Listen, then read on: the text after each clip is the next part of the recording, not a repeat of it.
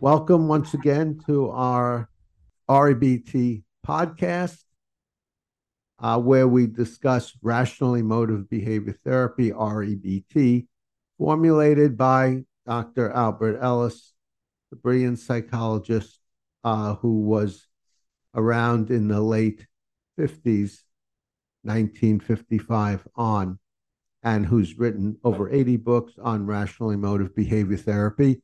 And the main premise here is our emotions come from our thinking about situations, not from situations themselves. And that's a very powerful idea, because if your emotions come from your thinking and you don't like your emotions, then look into your thinking and see if that can be changed or especially made more realistic. And the thinking that leads to anxiety, depression, anger, procrastination, addictions, and relationship problems consist of thinking in terms of musts and shoulds. I must do well and get approval, or else I'm no good. You must treat me well, or else you're no good. And my life must go fairly easily and comfortably, or else my life is no good. So if you have one of those problems, then look for your must. And what we do as REBT practitioners, we question, challenge, and contradict the musts, because musts are always fictions. There's nothing that has to be the way I want to be. Next week, I'll be elected ruler of the universe. Then that will be the case, but not yet. I am Dr. Michael Edelstein, clinical psychologist. I've written 5 books on the subject of rational emotive behavior therapy and emotional problems. And I'm here with my co-host, Mick Berry, who has written a number of books, and one book on rational emotive behavior therapy as a dealing with stage fright, which we co-authored.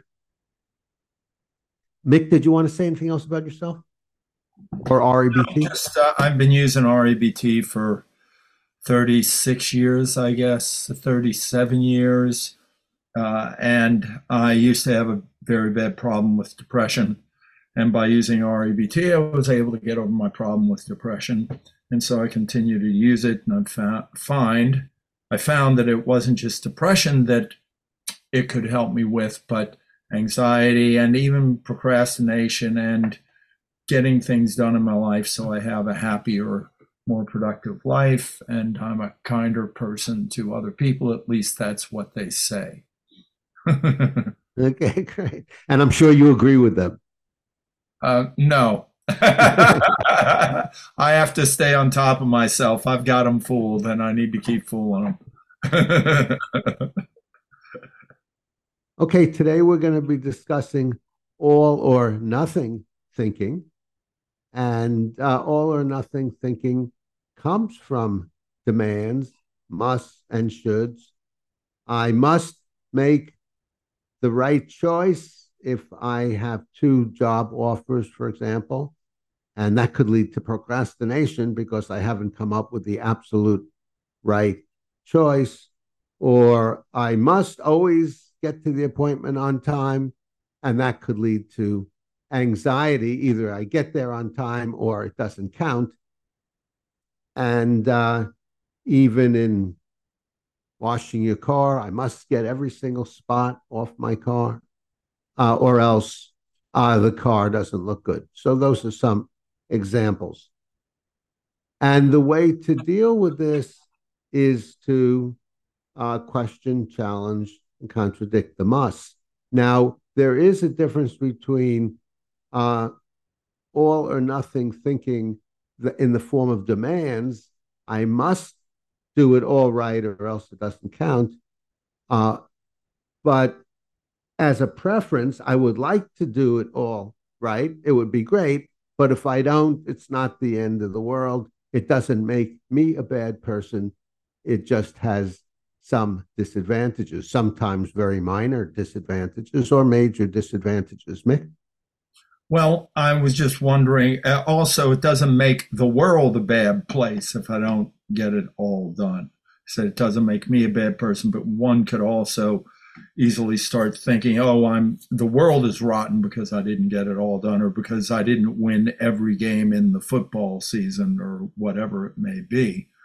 I do have a question though about how demands are connected to all or nothing thinking, but I don't want to jump ahead. No, that's fine. Okay. So my experience is when people are thinking, and I've observed this for myself in an all or nothing way, there's usually a demand underneath it. And I'm just wondering about the technicality of how that works. How is a demand connected to all or nothing thinking? I could figure this out if you want me to. I could try take a stab at it right now. Well, my view is that demand is associated with all or nothing thinking because when you think, I have to do it perfectly, I must do it perfectly, then that will lead you to compulsively try to do things, either try to do things perfectly or give up. Yeah. So, so that's my view. What were you going to Yeah, say? that makes sense. That if I have to do this perfectly, or everything must go my way, and if it doesn't, then I no longer can accept life, or I no longer can accept myself. So if it all doesn't go my way, then I'm left with nothing, nothing for life, nothing for me, and that would be all or nothing thinking. And I'm given a performance, and I was perfect and it worked out great, then I've achieved everything. Yay, hurrah, rah, rah, rah, rah, rah. Well, then I've got another performance that if I don't achieve everything, then I'm no good and I'm rotten. I think it was Beverly Sills. Now I don't want to misquote her. So it was some opera singer who said that there may have been in the course of her career 3 or 4 performances in which she had no complaints about her performance, but all of the others fell short of her goal. However, she had a non perfectionistic attitude that she wasn't demanding that she had to achieve everything she wanted. And because of that, she had, of course, I don't know if this was Beverly Sills or somebody else, but it was a world famous opera singer. And because she didn't place demands upon it, she was able to have these incredibly high goals, which she said she almost never met. Maybe 3 or 4 times in a 30-year career, she achieved them. Yeah, great, great. And also, there's the contrary case of Helen Hayes, who always got anxious before she went on stage. And even though her performances were great, she had this idea that unless this one is great, then everything else doesn't count. And there's a saying, Mick, I think I learned this from you.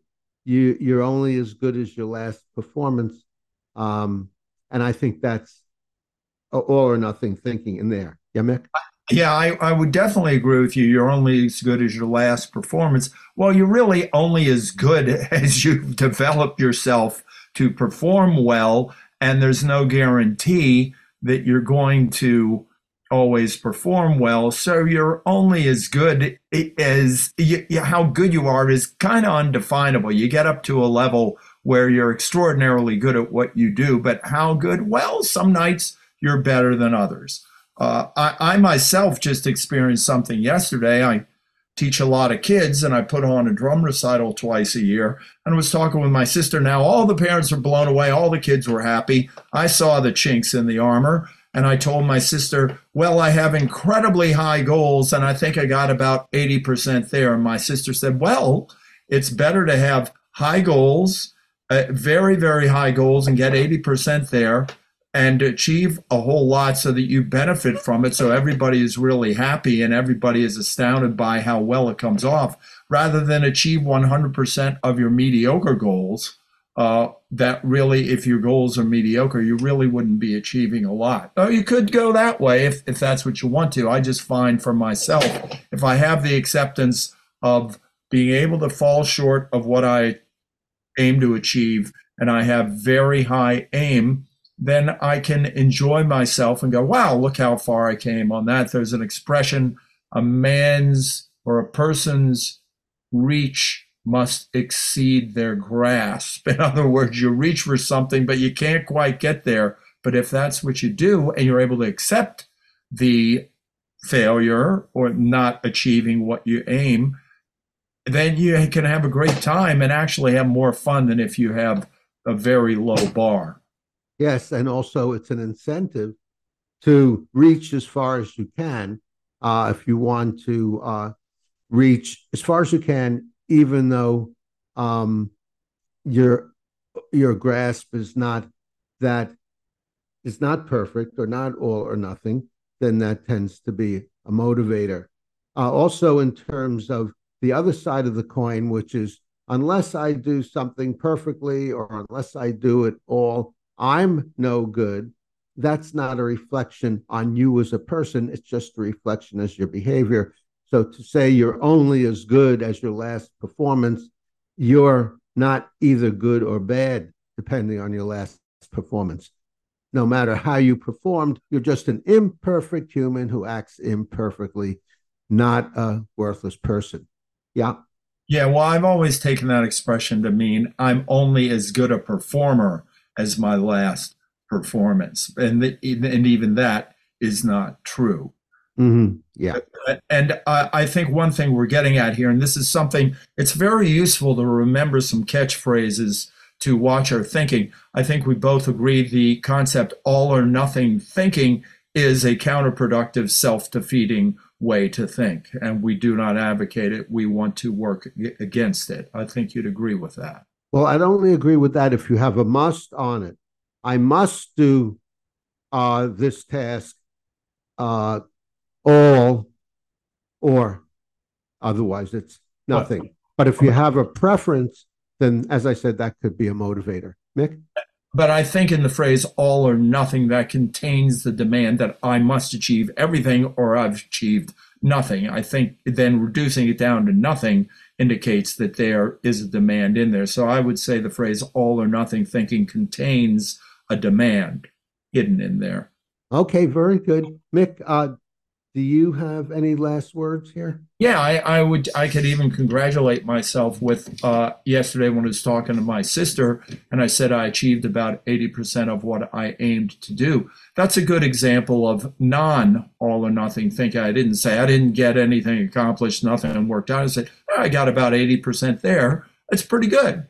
And also, one acting teacher I have who's very brilliant, she'll give people a goal and she'll say, okay, how far do you think you got on that? And somebody will say on a scale of 1 to 10, and they'll say 7. She'll say bump it up to 9.99. We never want to say 10, but we bump it up to 9.9. Now this is her way of avoiding the demand. I must achieve a 10. You could bump it up to 10, but if you say 9.99, you are including, well, I'm probably not going to achieve a 10, and I can accept that. Okay, great, great. Well, I think we've covered the topic of all or nothing thinking and perfectionism. And I wanted to thank you, Chris. Yeah, thanks, Chris, our tech engineer. Thank you, Mick, for being my very able REBT co host. And please comment below if you have thoughts. Give us a thumbs up if you gain from this. Suggest subjects you'd like us to cover in the future. Volunteer if you'd like to be on with us and discuss a subject, either about yourself or your client or the theory. And also subscribe to the 3 Minute Therapy podcast to do what, Mick? To stay on the rational side of life or whatever else there may be. Right, exactly. Okay, thanks very much.